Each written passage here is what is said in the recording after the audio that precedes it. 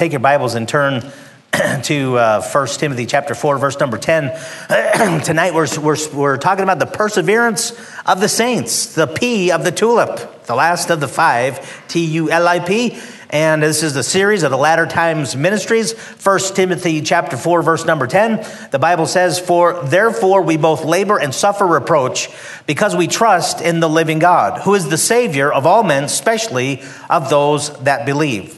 So Jesus is not only the Savior for those who get saved, but he's the Savior of those who reject him. He's the Savior of all men. But it's applied to especially those that believe. They're the ones that actually go to heaven. Everybody doesn't get the peace of God. It's only those that put their faith and trust in Christ. But this kind of revealed that as we were going through the latter times.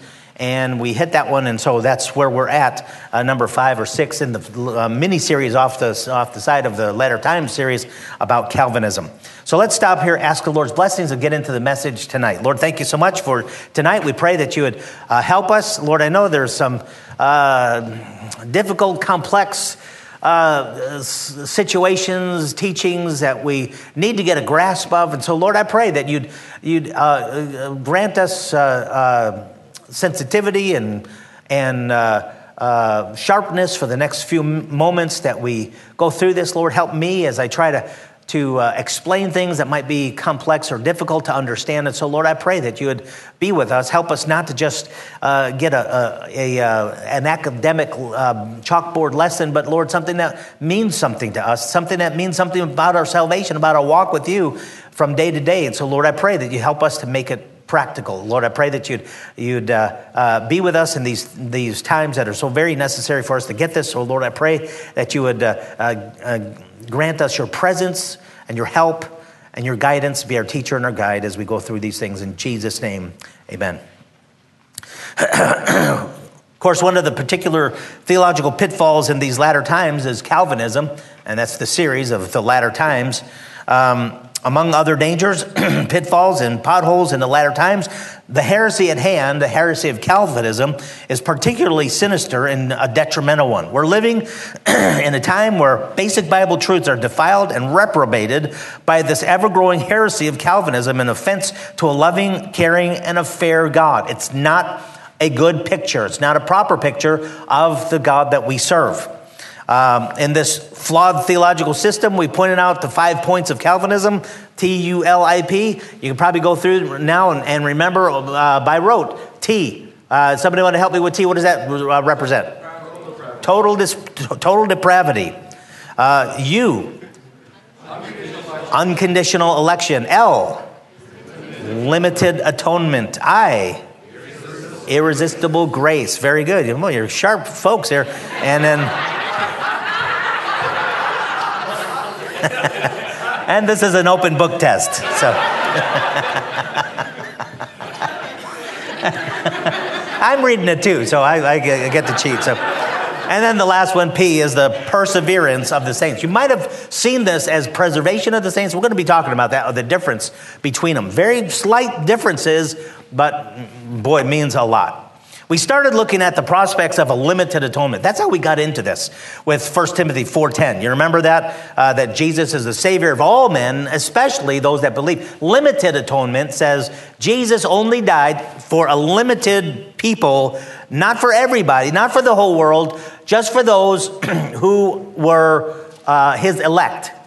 He's not wasting time or effort or his blood. He's just dying for the church or for those he loves, for the elect, not for everybody. And that's what limited atonement says. But that's not what the Bible says. The Bible says he's a Savior of all men, especially those that believe. And so you see the difference in Scripture there. So that's kind of put us into this. And that's the L, limited atonement. And so then we went back to kind of cover the whole thing. The T, the U-L-I, and now the P, the perseverance of the saints. I've mentioned more than once the awful negative impact that Calvinistic teachings have had on believers, on churches, on educational institutions. Back when I went to Baptist Bible College in Springfield, Missouri in 1974, 76 to 80 is when I attended. And even back then, and much before then, there was always the Calvinistic flavor of those that wanted to push this system of theology.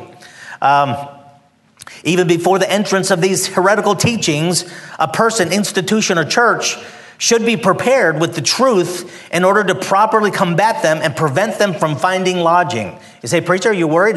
Are there Calvinists around here that are trying to push this doctrine? No, not that I know of, but it's coming, and it's everywhere, and it's all around us, and especially even in independent Baptist churches that are leaning toward the Reformed Baptist or Reformed theology, very steeped in Calvinism. There are churches in Washington State that have been lost.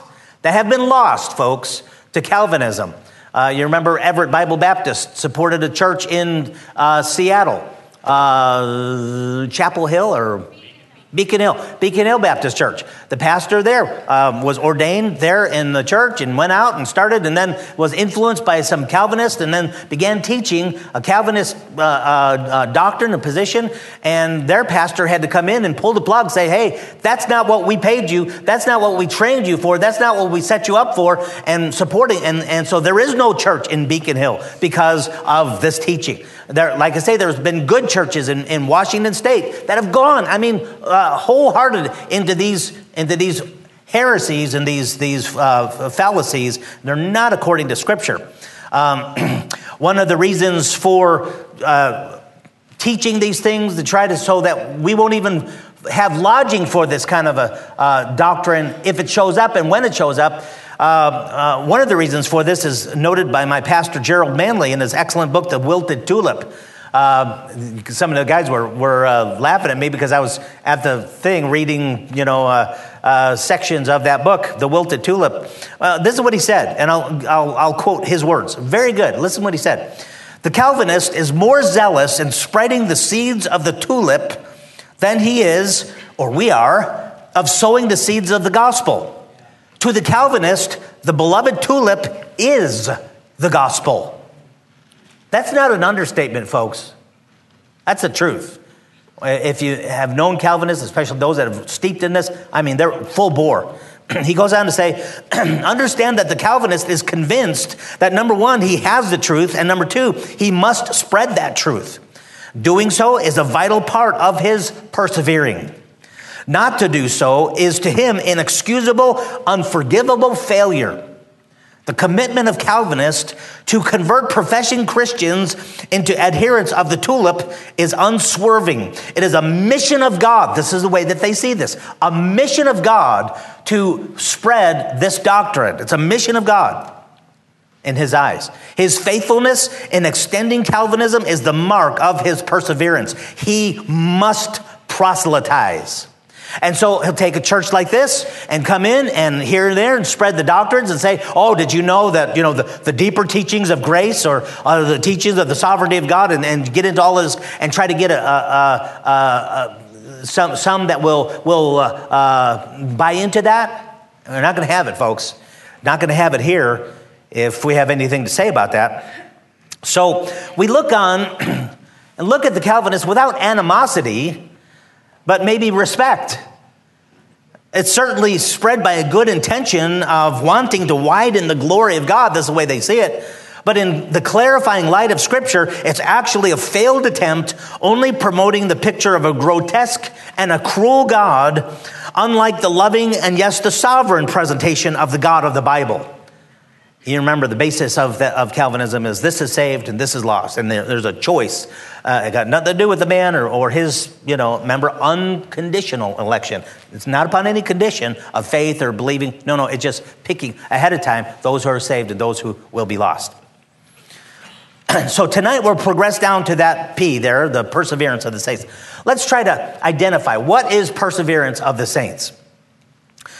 In the Westminster Confession of Faith, which is trying to define it, it's defined perseverance as follows. They whom God hath accepted in his beloved, effectually called and sanctified by his Spirit, the people that get saved, they can neither totally nor finally fall away from the state of grace, but shall certainly persevere therein to the end and be eternally saved. It's in the Westminster Confession of Faith. So if you're saved, if you're one of the elect and you've gotten saved, You will persevere unto the end. You're going to make it to the end. And perseverance of the saints is the proof to show that this person is elect, because he has made it. He has continued on to the end. He's a genuine believer. This definition does not deny the possibility of failings in one Christian's experience, because the confession goes on to say this, and I'll just quote it. Nevertheless, believers may, through the temptations of Satan and of the world, the prevalency of corruption remaining in them, and the neglect of the means of their preservation, fall into grievous sins, and for a time continue therein, whereby they incur God's displeasure and grieve his Holy Spirit. So he's saying, yeah, there are those, and even the elect, that might fall away or might have a hard time, being perfect. You can't be perfect, so you fall away or lose faith or whatever. But the key is, they say, for a time they'll fall away, but they'll eventually get back on the track, and they will eventually get back to persevering to the end. So the perseverance of the saints is, if a person gets saved, they will continue unto the end until, God takes them home, and then they're saved. Sounds a lot like eternal security. It's not the exact same thing, but it's kind of dealing with the same thing. And if looking at it from different perspective, you might say, well, yeah, that's I understand that. So to try to summarize the doctrine, for the elect, those who God has chosen to be saved, they cannot become unsaved by any means. They will persevere to the end. As the elect may fall, they will not fully or totally or finally fail. That's their words that they use. But they will be restored to be faithful to the end. While it may be a slight difference between this and the doctrine of eternal security, if I may, let me emphasize what I believe the Calvinist emphasizes in his perspective. The believer can only be known to be a genuine believer, one of the elect, if he perseveres to the end, if he doesn't give up, if he stays faithful. So the onus is on his performance, not the eternal act of God before the foundation of the world. No, it's upon the believer to persevere unto the end, and it's all upon his shoulders. I will illustrate this by the application of noted and prominent Calvinists, including the founder, John Calvin himself. We're going to give you his words about what he thought about that in the practical application. See, because here's a doctrine, but doctrines mean something. How do you apply this? What does that mean to you in your life? Regardless what a person affirms they believe, when they hold to a works salvation, then we know that things have gone awry. You say, preacher, you're worried about a works salvation in that Yes, exactly. A works salvation. Okay, now this whole thing, this tulip thing. Remember that every plank of the tulip, the T, total depravity, U, unconditional election, and so on, the entire system is one based upon another assumption, which is based upon the other assumption, which is based upon everything is upon the foundation of the beginning, which is total depravity. Man is so totally depraved. And if a man is so totally depraved and dead that he cannot accept the invitation to believe, then God must infuse grace to some and choose some out of the whole desecrated race to be saved. And so therefore, you got total depravity. Man is totally depraved. He's so dead, so lost, that he's got to have infuse grace. God's got to come in and say, okay, you're dead, you can't respond, so I'm going to have to make you respond. So he gives a special shot of grace. What is that when somebody dies and they take that thing and they put it in their chest and they push it in there? What is that called? Adrenaline, or there's another word for it. Yeah.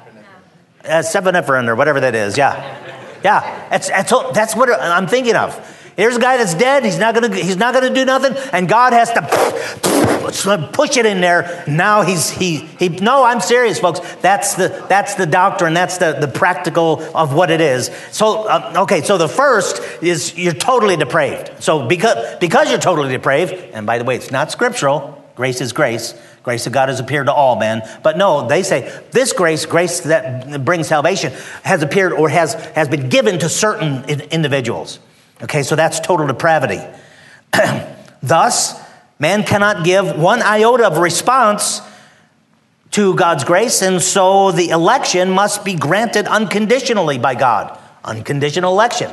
Unconditional election is based squarely upon the assumption of the total depravity, the way they see it. And then, so therefore, you can't have some condition that will bring about this grace. No, God just has to choose randomly. Before the foundation, it doesn't matter what you do, you are not involved. It's all of God.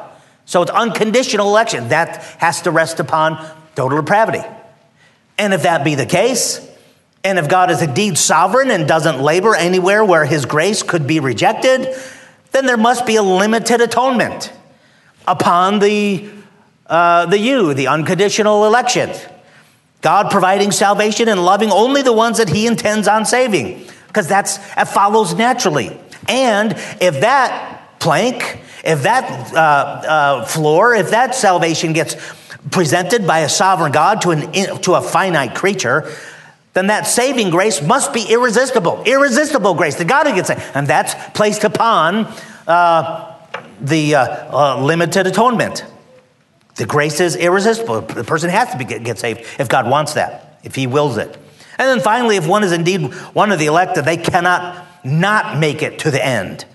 They will absolutely persevere. So every teaching is resting upon the other. What must be understood is that if the original assumption is wrong, then every floor of this building is flawed and false and cannot stand. And that original assumption is wrong. And we've seen that, and that's, lesson gone by. So this doctrine, preservation of the saints, this doctrine is so similar to the Bible doctrine of eternal security, once saved, always saved, that some surrender this one point, saying that they do believe this doctrine that Calvin preached. And they're called a one-point Calvinist, or you might have heard that. I'm a two-point Calvinist or three-point Calvinist. I believe that man is totally depraved. Yep, okay, he's got nothing good in himself. I agree with that. And once you're saved forever. You're not going to be lost. So I agree with that. And so they're kind of picking and choosing and say, well, yeah, I agree here. And with our definitions, maybe we could kind of fudge that way. But you know what? Not in the strict Calvinistic definition of what these things mean. Because their total depravity doesn't mean just what we mean it is, which there is nothing good or righteous or worthy in a man to be saved. And that's true. We do agree with that, but we don't agree that he's so dead he can't take advantage of the offer. When God makes an offer, it's a valid offer, and man can say yes. Man can say, whosoever, that's me, I'd like that, And so we don't agree totally with that. But so here, the preservation of the saints, it's so much like eternal security that, like I say, some would say, okay, well, I believe that point of Calvinism. But that's a misunderstanding of the original teaching of Calvinism, or it's a misunderstanding of the presentation of the teachings of Calvinism. So before we look to correct false notions and conclusions to the Scripture, we'll look to the Bible to clarify, to reaffirm what the Bible really teaches about eternal security. What does eternal security mean? Guys, this is important. It's important for us to understand that. We must understand, what does it mean when we say once saved, always saved? A person gets saved, they cannot be lost. They're eternally secure. You get eternal life from God, it means forever. Never going to be lost. What does it mean? And that is a Bible doctrine. I've taught about eternal security before. And in eternal security, I'm talking about losing your, you can't lose your salvation. And there are groups that teach that you can lose your salvation because they're off and they're looking at salvation improperly. But nonetheless, let's take a look at it. What does it mean to be eternally secure? Well, first, you got to understand, what is eternal? What's eternal? What is everlasting? What is eternal life? To have promise of eternal life is a wonderful thing. The only way eternal security could be denied is by denying the fact that this new life given to you of God is eternal. You have to deny that you don't have eternal life, you have temporary life. If after you've been saved, God's given you eternal life and you lose that, well, that wasn't eternal, was it? it was only for the time that you had it and then you lost it. That wasn't eternal. Yeah, just the definition of eternal life. The definition from the Webster's Third New International Dictionary on eternal is infinite in duration. It doesn't stop. Continued without intermission. Ceaseless, unchanging, forever. That's what eternal means. And when you get eternal salvation, you get saved and have eternal life. That means it's forever, but then later on you lose it. Well, that wasn't forever, was it? It was just until you really messed up. And then you lost it. That wasn't forever life, was it? Okay, simple. I mean, it's if you understand the biblical definition of eternal, then there's no problem. If one's to have a form of life given by God today and they lose it tomorrow, the conclusion must be that it was not eternal. It was temporary. It's not infinite. Not continued or ceaseless, but only good for a short time. That's not the eternal life that God gives. And this is over and over and over emphasized by God. John chapter 5, verse number 24. Verily, verily, Jesus said, I say unto you, he that heareth my word and believeth on him that sent me hath everlasting life and shall not come into condemnation, but is passed from death unto life. We went over some of these scriptures this afternoon and talking about salvation. The salvation that Charles Wilder or anybody, any believer could get into. It's eternal. You get saved, you pass from death unto life, and you have everlasting, you have eternal life. You're already passed from death unto life. And it's called everlasting life. Shall not come into condemnation. John 3:15, that whosoever believeth in him should not perish, but have eternal life. Again, the definition, forever life. Not ceasing. Once it starts, there's no end to it. Eternal life. For God so loved the world that he gave his only begotten son. And you know that verse. You'll have everlasting life, it says. Verse 36, he that believeth on the Son hath everlasting life. And he that believeth not the Son shall not see life, but the wrath of God abideth on him. So once you get that life that God gives you, it's everlasting, continuing on forever. John 6:47, verily, verily, I say unto you, he that heareth, that believeth on me, hath everlasting life. John 10:28, and I give unto them eternal life, and they shall never perish, neither shall any man pluck them out of my hand. Isn't that clear? If God says, I give you eternal life, everlasting life, forever life, and you shall never perish, that means once you get that, whenever you get that, you're in. The celestial umpire says, safe, and you're safe, you're in. Thank the Lord. You get that kind of life. That's eternal life. 1 John 5:11. I love these verses. And this is the record that God hath given to us, eternal life. Forever life. Non-ceasing life. So what is that? And this life is in the Son. He that hath the Son hath that kind of life.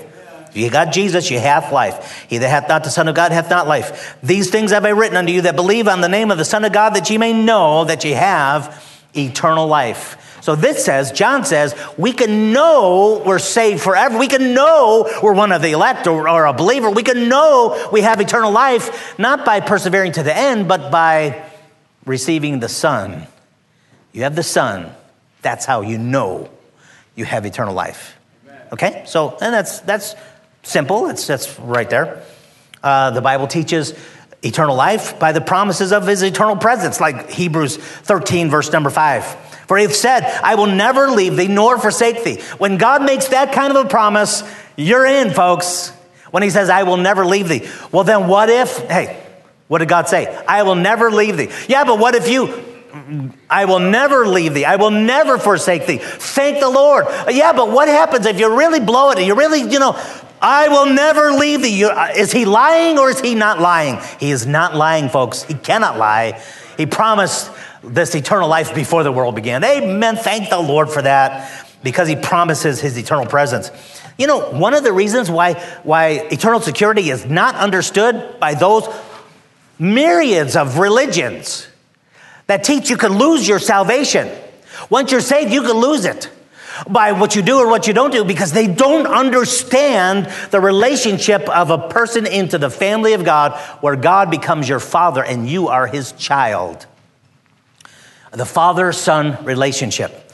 Most of this confusion would be cleared up if the simple mechanics of salvation just were understood. When a man is born again, he becomes a child of God, born into God's family. He may shame his heavenly Father or please him, but he cannot disenfranchise himself. Okay, well, what about the problem of those who have made a profession and then fallen away from believing into atheism? Have you known anybody like that made a profession of faith? Maybe they were in church, maybe they prayed a prayer, and we called them saved, they called themselves saved, and then later on, they don't believe anything. They don't believe there is a God. Yeah, I've known that before. I've seen that before. You and I both have seen that before. What about that? 1 John 2:9, he gives us a clear understanding. They went out from us, but they were not of us. For if they had been of us, they would no doubt have continued with us. But they went out that they might be made manifest that they were not all of us. The Bible says, hey, everybody that says, Lord, Lord, isn't a believer. The Lord says to some of those, I never knew you. Never. Not that I knew you once and then now you walked away. No, never knew you. Because there are those who say that they're believers. You can say whatever you want to say. You can say that a man is a woman. And it ain't so. I'm sorry. Isn't that politically incorrect here? But anyway, then, hey, you can say whatever you want to say, but the truth is the truth. If a person says they're a believer and they're not, how do you know? Well, then they fall away, and it kind of shows. It kind of reveals, that they never were. The Bible places that one into infidelity to begin with. If he's, comes in and out, his latter actions merely reveal the contents of his heart. Second Peter, this is so good. This is so good. I want you to look at this. I want you to open your Bible, focus on this one. 2 Peter 2:20. This is what Peter says about those kind of people. The people that say that they get saved. They've been to church. They pray a prayer. They're in and then they're out. This is what Peter says. For if after they have escaped the pollutions of the world, 2 Peter 2:20, if you're there. For if after they have escaped the pollutions of the world through the knowledge of the Lord and Savior Jesus Christ, they are again entangled therein and overcome, the latter end is worse with them than the beginning. For it had been better for them not to have known the way of righteousness than after that they have known it to turn from the holy commandment delivered unto them. Now, anybody that pays attention to this book, their life will be bettered. Even if they're not a believer, your business would be bettered by the principles in this book. Your marriage would be better by paying attention to what God says about relationships. Your life would be much better. We talked about this the other day. Even if there was no heaven, I'm so glad that I know the Lord, follow him, and I don't have to waste my time, my energy, my money on addictions that are going to be harmful. Hey, listen, if you just pay attention to this book and the righteousness therein and what God says about his commandments, 10 commandments, and the commandments that he's given for his creatures to live by, you can escape the pollutions of the world. You can get somewhat better. But he says, listen, if a person kind of just, eliminate some things in their life because they hear about or they learn a little bit about God and his principles, but then they turn away from that and then they're entangled again into their old life, it says, boy, that's a problem. It'd been better for them not to know the way of righteousness than after they had known it to turn from the holy commandment delivered unto them. Look at verse 22. But it has happened unto them according to the true proverb, the dog is turned to his own vomit again, and the sow that was washed to her wallowing in the mire. Guys, this is so important you get this. And it's so important you understand what God is saying using these two animals. The dog will vomit and will eat his own puke. Let's go eat. They do. If you've had a dog and that's what happens, maybe your dog was more civil than the regular, natural kind of dog, but dogs do that. Just the other day, we were talking about, what were we talking about? Somebody's t-shirt socks. You lose socks, and the dog eats the socks, poops them out, and then eats his own poop and then poops it out the second time. Wow, that was a little bit, strong. But anyway, that's what a dog does. A dog does that. A dog vomits And then he goes back to the vomit. And no, Fluffy, don't do that. And God says, this is what's going on here. The dog does that because it's a dog. Dogs do that. That's their nature. They do that kind of thing. Why? Because they're a dog. That's what dogs do. You take a pig and you clean it up. I mean, you clean that thing up and you clip its toenails and polish it. You put lipstick on a pig, you know. You could perfume it, put a nice bow on that thing. And then you let it go, let it do what it wants to do, and it's going right back into the pig, the slop, the slop is, you ever see pigs, how they raise pigs? Oh my goodness. When I was a little boy, I've got PTSD because of that, watching that. I thought, Wilbur, this big, in the slop, and they throw the food in that junk, and it just eats, and it poops, and it stays there, and it loves being in the slop. You take it out of that, you wash it up, and let it go. What does a pig like to do? Slop. Hey, the reason why it does that is because it's a pig. It goes back to the wallowing in the mire. You can clean it up 100 times, but it's a pig. That's its nature. Its nature is to do that. And look, he's not talking about dogs and pigs. He's talking about people that change the outside, but they got a nature that's contrary to God's things. They're going to go back to the world because they're sinners. That's who they are. That's what they are. It's natural for them because it's their nature. It never had a new nature, never had a new heart. No, that's a person that hears about it's somewhat amended by the principles of the book or the gospel, and then forsakes that and goes back, and he says, hey, listen, you want to know what happened here? It was a dog that came away but it's still a dog. It's a pig that was washed, but it's still a pig. It goes back to the wallowing in the mire, because it's got the nature of a pig. That's exactly what happens when somebody hears the gospel. They seem like they change a little bit. How many do you know? Oh, that's Uncle Harry. He's a Christian. Well, he's been living like the devil for 25 years and doesn't go to church and whatever. But he's a Christian. No. Do you understand what he's saying? The reason why he went back to the wallowing in the mire, because that's what he is. He's got a nature that's contrary to the things of God. He's a sinner and wants to go back to being a sinner. And that's exactly what Peter is saying here. When somebody escapes the pollutions, gets all cleaned up, they're still a pig. They didn't get a change of heart, didn't get a new nature. They escape the pollutions of the world, they're going to go back into the world. Why? Because the nature of a pig does that. That is its nature. The believer has a totally different relationship with the Father. The believer has a totally different relationship with the world, with the far country. The believer has a totally different relationship with sin. After they're saved, well, it's not like sin is not exciting and sin doesn't do stuff, but it doesn't hold what it used to hold for the new believer. It falls. The pig that has the nature of a pig, you wash it up and it'll go right back into the wallowing in the mire. But a lamb, it could also fall in the wallowing in the mire. It's going to die trying to get out, because that's not for a lamb. It's not for a believer. Listen, I've done the same things prior to salvation to after salvation, and there's a big difference. Oh no. Same thing that used to, woohoo, this is great, and then after salvation is like, hey, this is not cool. This is not good. Something's wrong with this.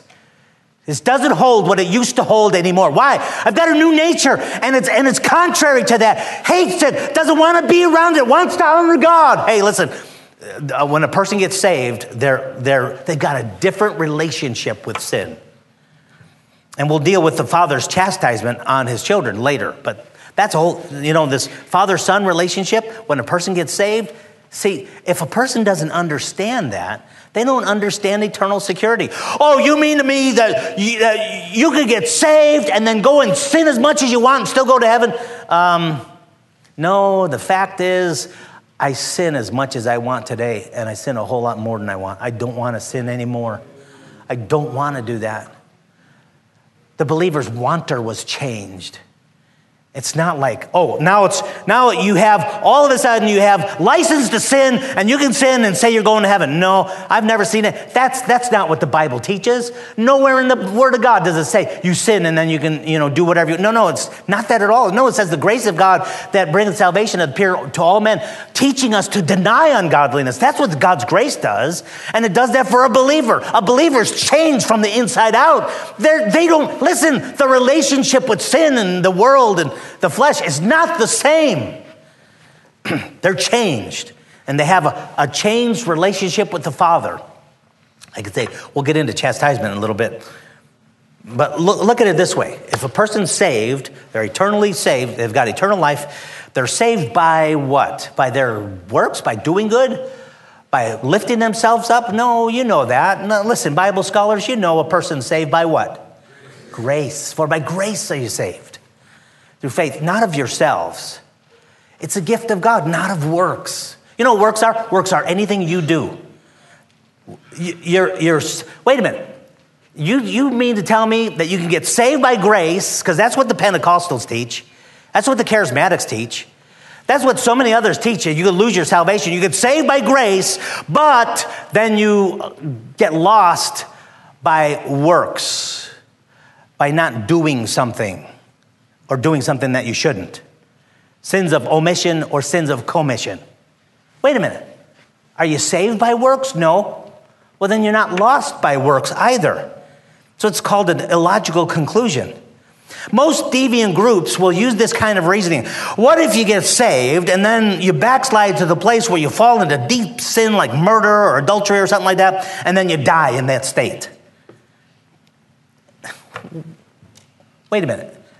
What sins did you commit in 2018 that Jesus died for some 2,000 years ago to pay the penalty of your sin? What sins were future when Jesus died on the cross? What sins of yours was future? All of them, weren't they?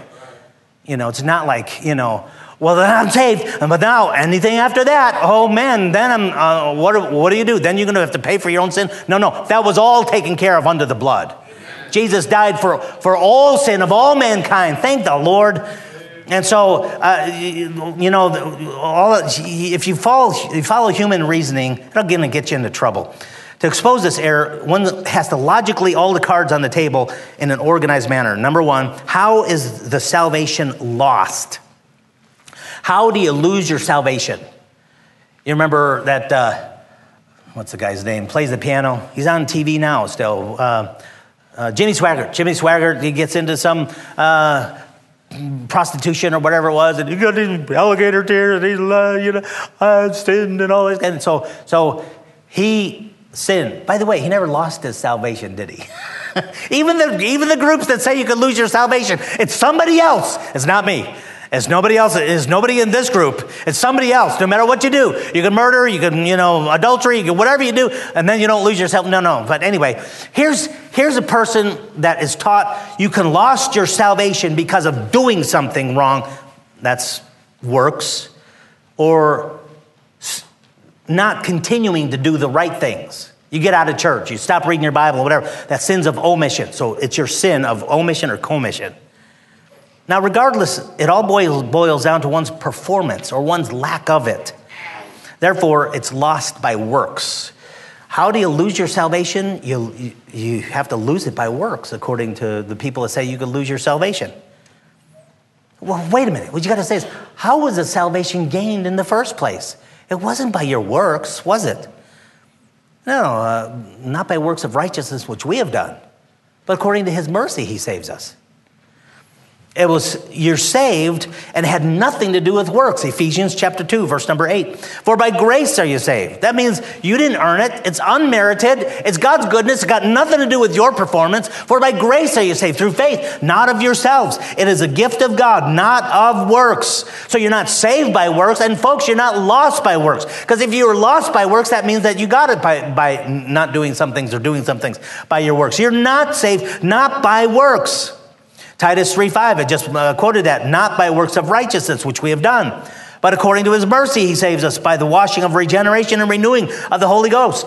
Of course we're not saved by works. We understand that. Scripture is clear that there could be no mixture of works and grace. You remember that verse, Romans 11:6. If it's grace, it's no more works. Otherwise, grace is no more grace. And if it's works, it's no more grace. Otherwise, work is no more work. Here's grace, which is unmerited favor, God's gift. You got nothing to do. You can't earn it. Here's works. It's what you do, what you earn, your debt, what you earn or don't earn. This is works. And so, guys, we're not saved by works. We're saved by grace. You can't be lost by works then if you're saved by grace. Galatians 3:2. This only would I learn of you, Paul says. Receive ye the Spirit by the works of the law or by the hearing of faith?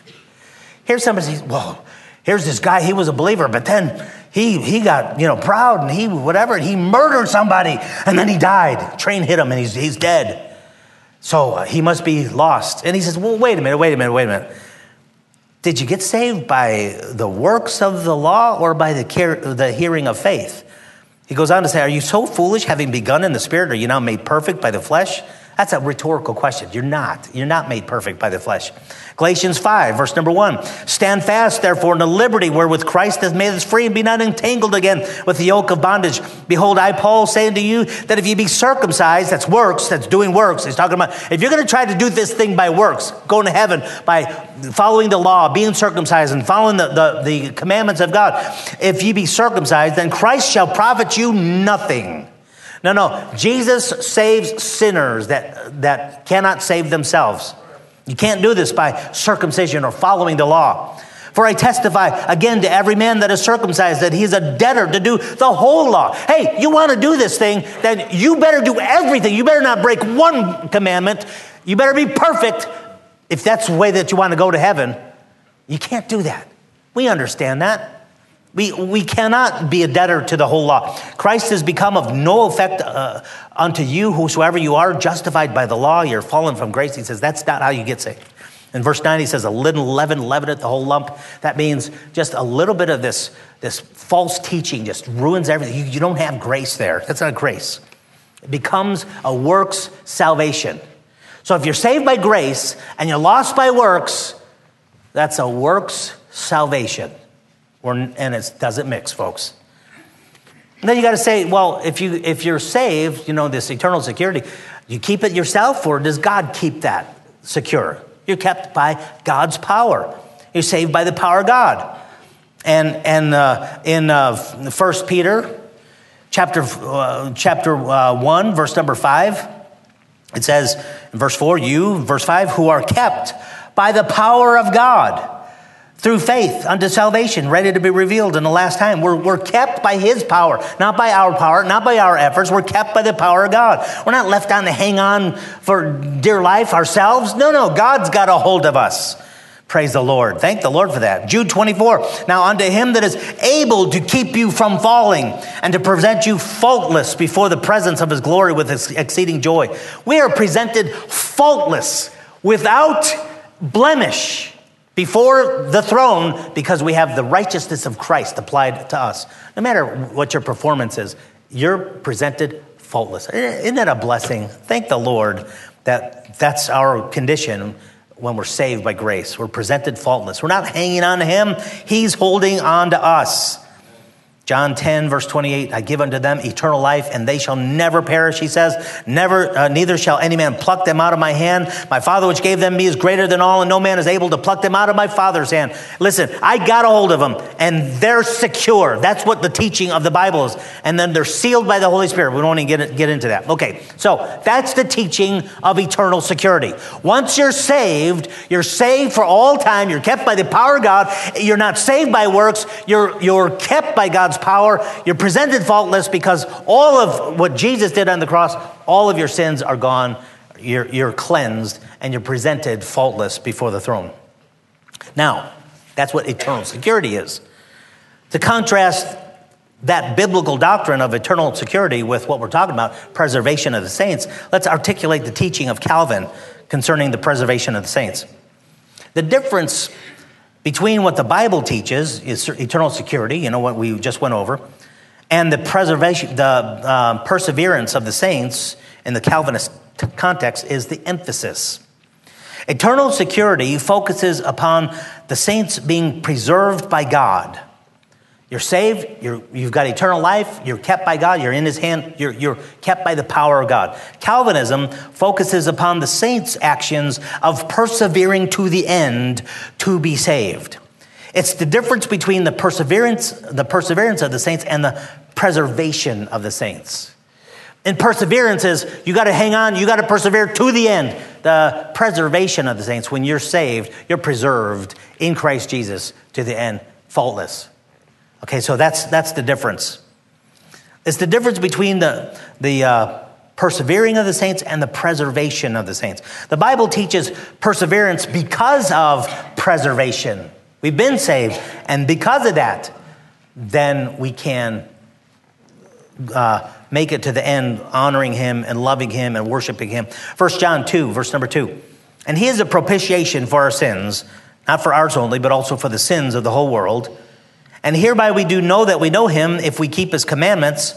He that saith, I know him, and keepeth not his commandments is a liar, and the truth is not in him. But whoso keepeth his word, in him verily is the love of God perfected. Hereby know we that we are in him. He that saith he abideth in him ought himself also so to walk, even as he walked.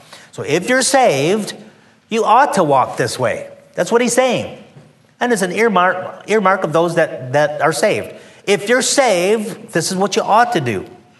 If we know him, if we're saved, we have come out of darkness into the light, then we ought to walk like a believer.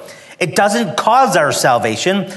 We're saved by the propitiation of Christ on the cross. That's how we're saved. It's a result of our salvation, living for him. Believers are held down to by God irrespective of their efforts. But the only assurance that Calvinist gives is holding out faithful to the end, which is actually anchored in works. While the difference may seem slight, the application of this doctrine goes full bore into the heresy of a works salvation. Let me illustrate that. So, are you with me there? Are you hanging on? One says you got to persevere to the end, which is the proving that you're saved.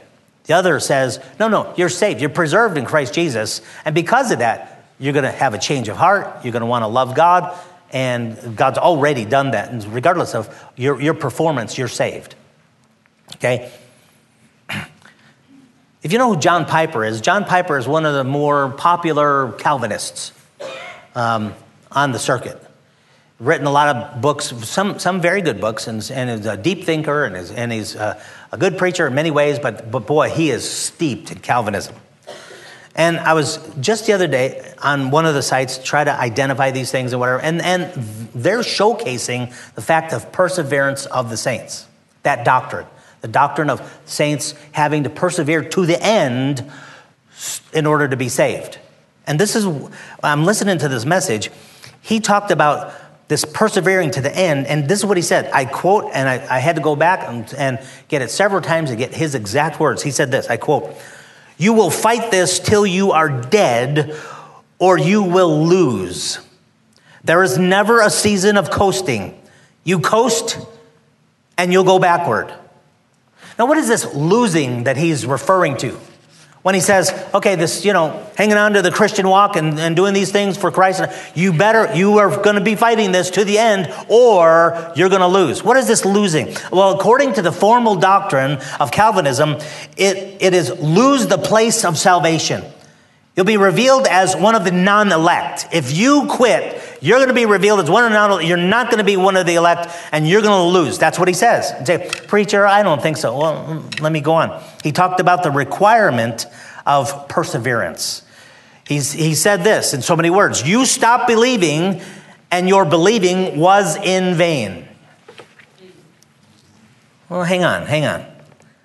There's a difference between this next statement, what he says, that God's going to hold on to you, and then what he continues to say.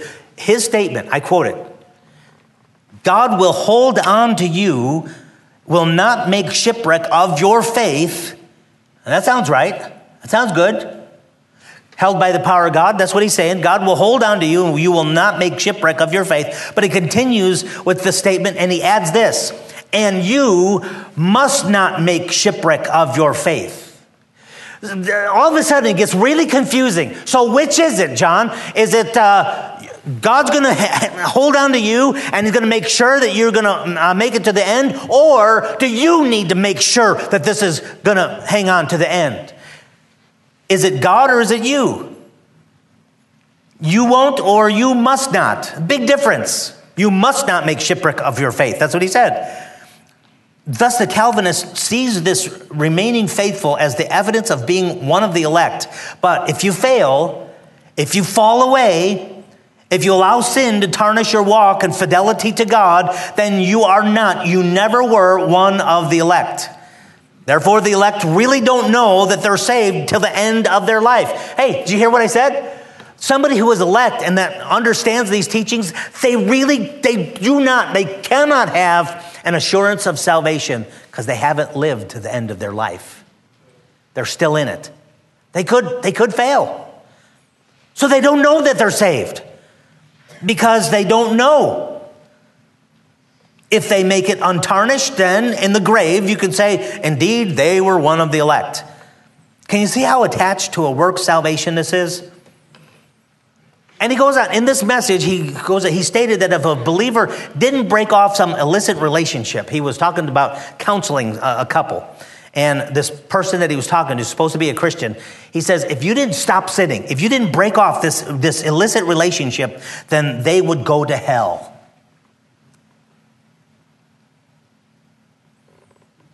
Is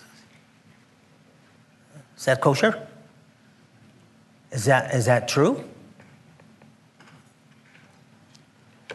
Listen to what he said. He's talking to someone who is a believer, and he says, if you don't stop this relationship, you will go to hell. Meaning, you're going to not become one of the elect, and then you're going to die and go to hell because your works. That's your works. Isn't it? Isn't it? No, if a believer would be persistent in their sin, their heavenly Father will take them to the woodshed. You see, that's the thing that these people, man, you could sin and do all you want to do. Excuse me, have you ever been to the woodshed when your heavenly Father took you there and whooped the tar out of you because you were doing stupidness? Foolishness? I'm not looking over there. Yeah, listen, I have. No kidding. I've done some really dumb things and paid for it. And I'm telling you what, my heavenly Father knows what hurts. He knows how to get to me. He knows how to get to you. He's the heavenly Father. Do you ever see some parent that their kid does something wrong and they, oh, Joey, don't do this. Oh, and he's, and I don't know what to do with him. No, you just don't know how to chastise. you make the punishment hurt more than the crime. And then the kid stops. That's how it goes. Right? And parent, and then how it goes. Our Heavenly Father is a parent that is a better parent than you or I. Yeah, that's right. And listen, when a believer does something foolish, no. Heavenly Father steps in. I mean, that's clear. That is extremely clear. Hebrews chapter 12, verse number 7. If ye endure chastening, God dealeth with you as with sons. Why? Because he's your heavenly Father. You've been born into his family. He's now your Father, and he's now not going to put up with garbage. He's going to make you fly right. He's going to get you out of things that will hurt you. He is going to chastise you. That's what he says. If ye endure chastening, God dealeth with you as with sons. For what son is he whom the Father chasteneth not? But if ye be without chastisement, whereof all are partakers, then are ye bastards and not sons. That means you're illegitimate. You're not one of his children. Don't tell me that you can sin and get away with it and do as much as you want to do in whatever direction you want to go contrary to his will. You can't do that. You cannot do that. The believer cannot do that. He's not allowed. See, that's the difference. That's somebody that says, oh no, you mean to tell me you could sin and get away? No. That's the teaching of the Word of God. So here is where John Piper is dealing with some couple and they're being, foolish. And he says, you better break this off or you're going to go to hell. No. If he's talking to a believer, biblically, you better break this off. Otherwise, I'm stepping back and putting up my lightning rod because you're in a world of hurt. The Heavenly Father is going to get a hold of you. Let me tell you, you cannot do that. And that's correct biblical counsel. Because the Bible says, if you endure chastening, God deals with you as with sons. It's not sin that identifies believers, but the relationship with the Father that identifies believers. Let me stop right here and ask you. I'm talking about not Calvinists, I'm talking about you folks right here in this auditorium. Do you still have a problem with your assurance? Whether you're saved or whether you're not saved? You don't know whether you're saved or whether you're not saved, and it's upon your performance? What? Is that what you're trusting in? You're trusting in how good you do this week, whether or not you think you're a believer or not a believer? Do you still have a problem with your assurance? Do you yet not understand that your salvation is not tied to your performance, but is dependent upon your relationship with Jesus? If you have Christ, you have life. If you have Jesus, you're saved. If you don't have Jesus, you're going to hell, no matter what you do or don't do. Hey, don't get fooled that it's what you're doing. That's how I know that I'm saved, because how I performed this week. What? Are you kidding me? 1 John 5:11. This is the record that God hath given unto us, eternal life. And this life is in his Son. He that hath the Son hath life. And he that hath not the Son of God hath not life. These things have I written unto you that believe on the name of the Son of God, that ye may know that you have it. How do you know that you're saved? Not by your performance. You know you're saved because you got the Son. Because you have the Lord living, indwelling in you. And there's a big difference. It's hard to believe that the simplest tenets of salvation are not understood by venerated Bible scholars. Piper continues with the statement. He says this. There was another counseling that he was going through. He says, if you don't forgive her, you're not going to be saved. Hey, did you hear that? What the Calvinist says, this is what he says. This is salvation. If you don't do something, if you disobey God, then you are not going to be saved. This is so blatant. Is it not seen to be a works salvation here? That's a works salvation. The fruit of Calvinism, this perseverance unto the end, or you're not going to be, one of the saved. Well, then what about believers who fail and are stubborn, who sin unto death? Hey, you know what the Bible teaches about sinning unto death? The Bible teaches that a saint, a believer, a brother, a Christian can be so obstinate where they're going to be rebellious to God, and they're not going to. No. Did you ever have a kid like that? Hey, you better get right. Whack, whack, whack, whack. I'm not going to cry, and I'm not going to do what you want to do. Whap, whap, whap. Hey, you know what? You can whip that kid until there's blood, and then you go to jail. And that's not good. So what do? You take him home. You know what? We're getting away from this. We're going home. I'm going to deal with you there. Folks, that is exactly the sin unto death for the believer. James 5:19. Brethren, if any one of you do err from the truth, now, so any one of you, brethren, a saved person, and one convert him or change his mind about that, let him know that he which converteth the sinner from the error of his way shall save a soul from death and shall hide a multitude of sins. That means, hey, listen, believer, that means if you're so obstinate that you are not going to get right, and God says, no, you walk this way. I'm not. Well, then God says, enough of this. Eventually, he'll chasten, he'll get rougher and rougher and rougher, and that's how chastening goes. First, it's a little, warning, and then it's a little tap, and then it's a whack, and then it's get out the belt or the spoon or whatever, and then it's come on home. I'm going to be dealing with this at home. And that's the sin unto death that he's talking about. He's talking about a brother, a believer. 1 John 5:16. If any man see his brother, a saved person or lost person? That's a saved person.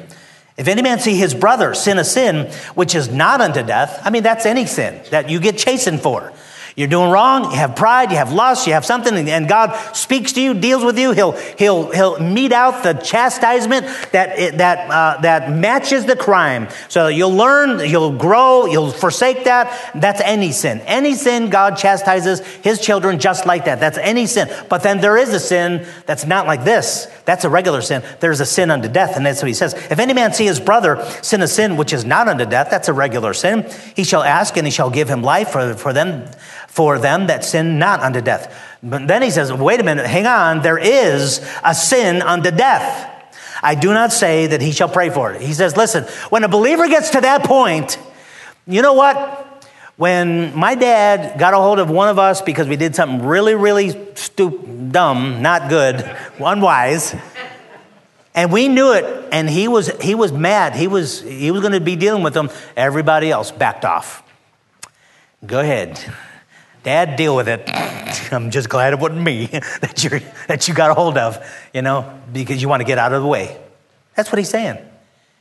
Say, if there's a believer that is so obstinate, they're going to go into this relationship. They're going to be rebellious here. They're going to do whatever it is that they're going to do, and nothing, not even God's going to. Then he says that's a sin unto death, and he says, don't just get away from that. Don't even pray for that, because God's going to take care of that in a very serious way. That's called the sin unto death. 1 Corinthians 11:29. Remember this, where he's talking about the Lord's Supper? For he that eateth and drinketh unworthily, eateth and drinketh damnation to himself, not discerning the Lord's body. Now he's talking about believers, and they get together into church, and there's some sin that's unforgiven or unconfessed. They're not dealing with it properly. And God's speaking to that person, and this person is not getting it right. And God chastens that person. And what does he say? He says, he eats and drinks damnation to himself, not discerning the Lord's body. For this cause many are weak and sickly among you. He says, hey, people lose their health over this stuff because God, man, when he spanks, when he chastens, it's tough. And sometimes a person can even lose their health because of an obstinate situation that they refuse to submit to the Lord, their Father. But then he goes even further than that. And some sleep. This sleeping thing, it's not like, and some go take a nap. That's not what he's talking about. No, this sleeping thing, and you can go reference after reference in the New Testament. When a believer dies, it's there's a what's that word where you say something and it's not euphemism. There's a euphemism for death in the Bible, and it's sleep. Isn't that wonderful? The Christian, when I die, I'm going to fall asleep in the Lord. Amen. Because I'm going to get up in glory, it's going to be a different situation. And that's what he's saying here. He's talking about chastisement. Some believers, if they're not going to get right, if they're obstinate and they're rebellious and they're not, and God's going to spank them, God's going to be rough with them. And if it's to the point where it's so bad, then he says, and many sleep. Or did he say some? What does he say? Many sleep. That means that early church. Remember Ananias and Sapphira? They went to sleep. Believers that were obstinate in rebellion, they slept. That means they died. That's called sin unto death. These are believers who sin unto death. They fall asleep. Only believers do that, not unbelievers. They failed to the end of their life. And God says, okay, child, that's enough. Now come home. Going to deal with it here. The Calvinists would falsely conclude that, well, if somebody is obstinate and they're not following the Lord and then they die, well, then they weren't a believer. They didn't persevere until, not God. God didn't say that. Well, it's talking about a believer here, folks. Calvinist is wrong. He's wrong here. Perseverance unto the end. No, that's not. No, not at all. The Calvinists falsely conclude that one went to hell. That ain't going to sleep. That's being lost forever. Big difference. Dying father gathers his children around his deathbed. And knowing his kids and knowing who they are, their history, and their relationship, their spiritual walk, he tells the little one, he says, son, I love you. I'm going to heaven, and I don't know that I'll miss you, but I know you're going to be missing me, but I'm going to see you again. So I'm going to lay down, and I'm going to die here. The Bible calls it sleep. He says, but I'll see you again. And he hugged him, kissed him. He says, I'll embrace you again. I know it's tough. This is tough, but I'm going to see you again. Daughter, I love you. It's been so wonderful to me watching you grow in the Lord, and I just keep on that road, and I've got to go. I can't be around. God's calling me, and I'm going to go, and I'm going to go to sleep, but I'll see you again. I'll see you again. Good night. One after the other of his kids, good night, good night, good night. And then he came to the one child that never accepted Christ, and he says, listen, I love you. I don't know I'll ever see you again. Goodbye. He says, Dad, why'd you tell everybody else good night? And you tell me goodbye. He says, because you're not going to heaven unless you get saved, and I might never see you again. Folks, that's the difference between sleeping and being lost forever.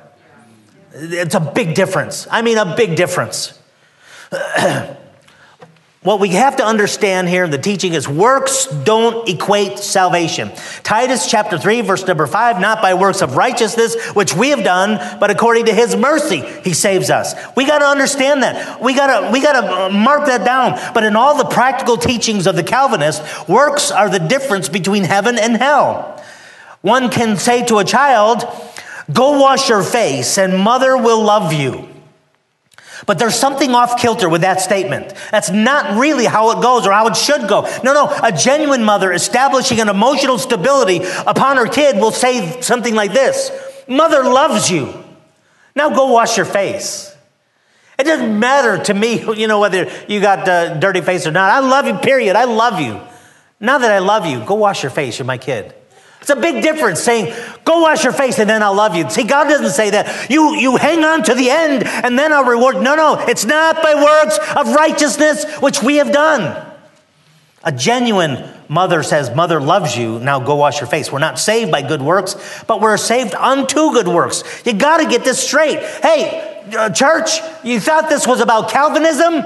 No, I'm talking to you. I'm talking to me. Here, our faith. What is your faith trusting? Where are you? Are you trusting in your works, or are you trusting in what Jesus did on the cross for your salvation? You got to get this straight. John Calvin himself was no more or less a Calvinist than the multitude of followers of his today who have no bedrock assurance of their salvation outside of their enduring to the end. In Calvin's last will and testament, I'm going to read to you his last will and testament. This is what he said. He recorded these words, his words, right before, a day or so before he passed. He's affirming his last will and testament. John Calvin, the guy that came up with this whole stuff. This is what he said. I also testify and declare that it is my full intention to pass the remainder of my life in the same faith and religion which he has delivered to me by his gospel, having no other defense or refuge of salvation than his gratuitous adoption, on which alone my safety depends. Do you hear what he said? He wasn't saying, I'm dying and I'm going to heaven. He says, my intention is to hang on, is because I got no other defense than his choice, his adoption, on which alone my safety depends. He goes on to say, I further testify and declare that as a suppliant, I humbly implore of him, that means beg, I humbly implore of him to grant to me to be so washed and purified by the blood of that sovereign Redeemer, cited to the sins of the human race, that I may be permitted to stand before his tribunal in the image of the Redeemer himself. He says, I'm begging God to wash me in his sins. On his deathbed, he didn't know that his sins were washed away? No, he did not. You know why? Because of this damnable doctrine that says you got to persevere to the end. And so here, not knowing that, it's up to God whether he chooses or not chooses. And so he's imploring, he's begging God to be washed, that I may be permitted to stand before his face. He merely intends on remaining faithful. And he begs God to wash him from his sins and permit him to stand before him in that salvation. He certainly did not have the assurance that Jesus made clear to his followers that they have eternal life, not fearing hell, but upon putting their faith in him, they're passed from death unto life. You remember the scripture, John 5:24. Verily, verily, Jesus said, he that heareth my word and believeth on him that sent me has everlasting life, shall not come into... John Calvin didn't know that. He was hoping maybe, it's on his deathbed. Man, God, I implore you to save me, to wash my sins away. I hope that's the case. He had nothing else to lean on. Immediately before death, John Calvin had no such assurance of salvation because the fruit of such a theology places all the security in a God who is fully in charge of flipping that switch of the celestial train tracks, honoring some with life and cursing others with death, according to his own choice and decision. And he knew it. That's the God he was facing. Folks, right here, this is a great place to thank God for that assurance that he presently gives to believers who have fled to Jesus, having their names written in the book of life. Aren't you glad? Aren't you glad? In Philippians 4:3, this is what he said about believers. He says, whose names are written in the book of life. By what they did, by their evidence. He says, no, they're saved. They're saved. He knew something that John Calvin didn't know, I guess.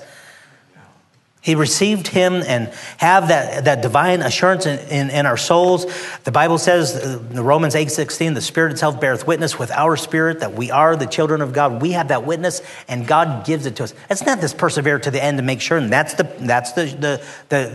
proof. No, the proof is that we have this Spirit, and God gives us that assurance. Amen. We understand that one who becomes a believer is fundamentally changed from the inside out. They're a new creature. They have a new goal, new aspiration, a new nature, a new relation to sin. They're also chastened by a loving Father who will not allow them to get away with rebellion. And somebody will bring up Lot. You know how Lot got away with living like the devil. Excuse me, he lost everything, didn't he? That's an example of somebody going to the woodshed big time. There is no such thing of a believer that gets to go, I'm not going to do what you want me to do, God. No, it's not under his heaven. No way. Those are the earmarks of true faith, a faith that brings us to divine transformation of justified children adopted into the divine family. We all know those who have professed.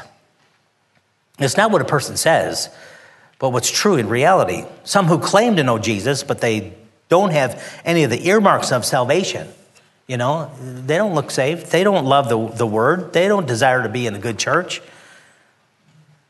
They don't want to be within reach of the Holy Spirit, or they're not chastened when they do wrong, and they're allowed to remain in rebellion.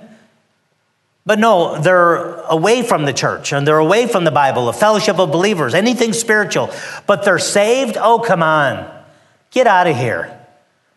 In what Bible do you see that? Are you kidding me? Let's stop right here to make a point of your hobnobbing with those. Those kind of people are your best friends, and that's where you feel comfortable in. Friend, you know what you need to do? Apply what 2 Corinthians 13:5 says, examine yourselves whether you be in the faith. Prove your own selves. Know ye not your own selves how that Jesus Christ is in you, except ye be reprobates. You might not have Christ in you. Your desires, you look more like a dog or a pig. You got that kind of a nature rather than a believer, a lamb. It doesn't make sense. You mean, really, if that's what you gravitate to and that's where you are and you think you're a believer? Oh, come on. See, God changes a person through faith, but doing or not doing does not equate to salvation. Getting back to the Calvinists, it comes down to a work salvation. While a changed life should indicate genuine faith, a changed life doesn't purchase that salvation. Even though they would affirm that they know this, their teachings have mutated into a salvation dependent upon their holding firm to the end. That's a works salvation. So we conclude about preservation of the saints. 2 points. Number one, doing righteousness doesn't guarantee salvation. No, that's a works salvation. Number two, righteousness comes, or it's the fruit of genuine salvation. It's a natural outcome of faith, is works, is what a person does and how that they're changed. And that's because of, not to get. Listen, folks, in my darkest failures in my Christian walk, in the times that I was, you know how, when the Lord's Supper comes around and we encourage everybody to partake of the Lord's Supper, and then we say, don't do it if there's some awful sin or sin that you're not going to get right or something that's remaining in your heart, don't partake of the Lord's Supper. Paul warned the Corinthians about that, and we just read it. That's why some are chastened, some are sickly and weak among you, and some even, they go home. God deals with them at home. It's serious. And I've known that. I've been taught that all my life.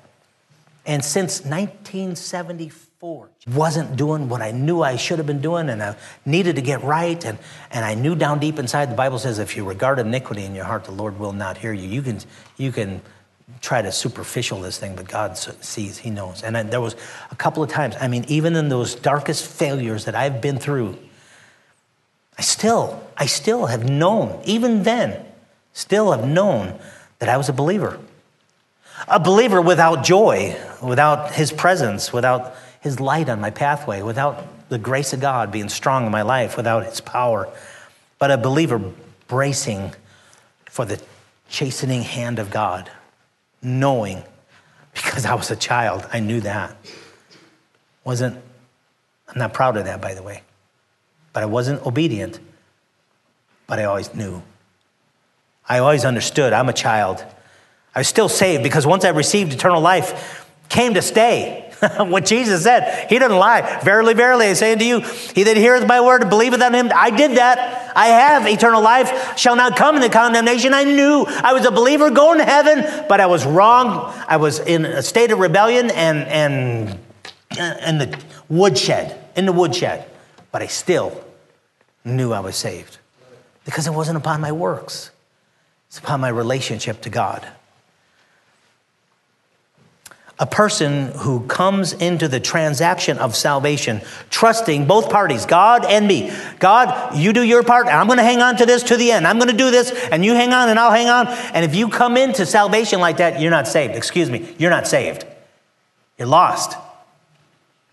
Preacher, I don't like to hear that. Hey, listen, you better hear that because this is the best news you've ever heard is the truth of your salvation. It's not me and God, and we're both going to do this thing, and I'm going to persevere to the end. I'm going to do right, and that's my salvation. That's not salvation. That is not grace. Trusting both parties. You're not saved. You can't be saved. You're never going to be saved because this is not something that God shares. He saves alone. You cannot add to it. You can't keep it. You can't hang on to it. Your works plus grace is an atrocity of grace. It's deviant grace. It's twisted and it's grotesque and it's flatly rejected by God. That's not salvation. You better get saved. Totally trusting what Christ did. Every head bowed, nobody looking for just a moment.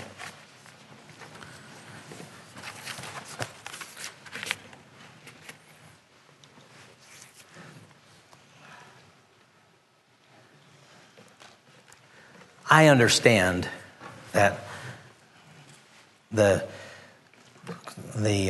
subject and the series has been awfully heavy. I understand that, I know. But it's important. It's important that each one of us has an assurance of salvation in the proper way, biblical way. And if there's maybe tonight, you come to the realization, you know what? There's some things that are not right. They're not right. They need to be changed. I need to address this. And tonight is the time that you do that. You just go ahead and do business with God. If you're not saved, don't know for sure that you're saved. Maybe it's because of you're trying to trust like John Calvin in works and trying to keep it and trying to do this. And you don't know, you'll never have that assurance of salvation. Maybe that's where you're at. And what you need is you need to be really, truly saved, have the witness of the Spirit. Man, do something about it. Don't go on. Don't pillow your head tonight without getting it settled, trusting in grace, God's grace and his grace alone. Got nothing to do with your performance, with your works. That's what you need to do. Believer, if you're saved, then we can rejoice in God's providence and his chastening care. And he chastens us because he loves us. Thank the Lord for that.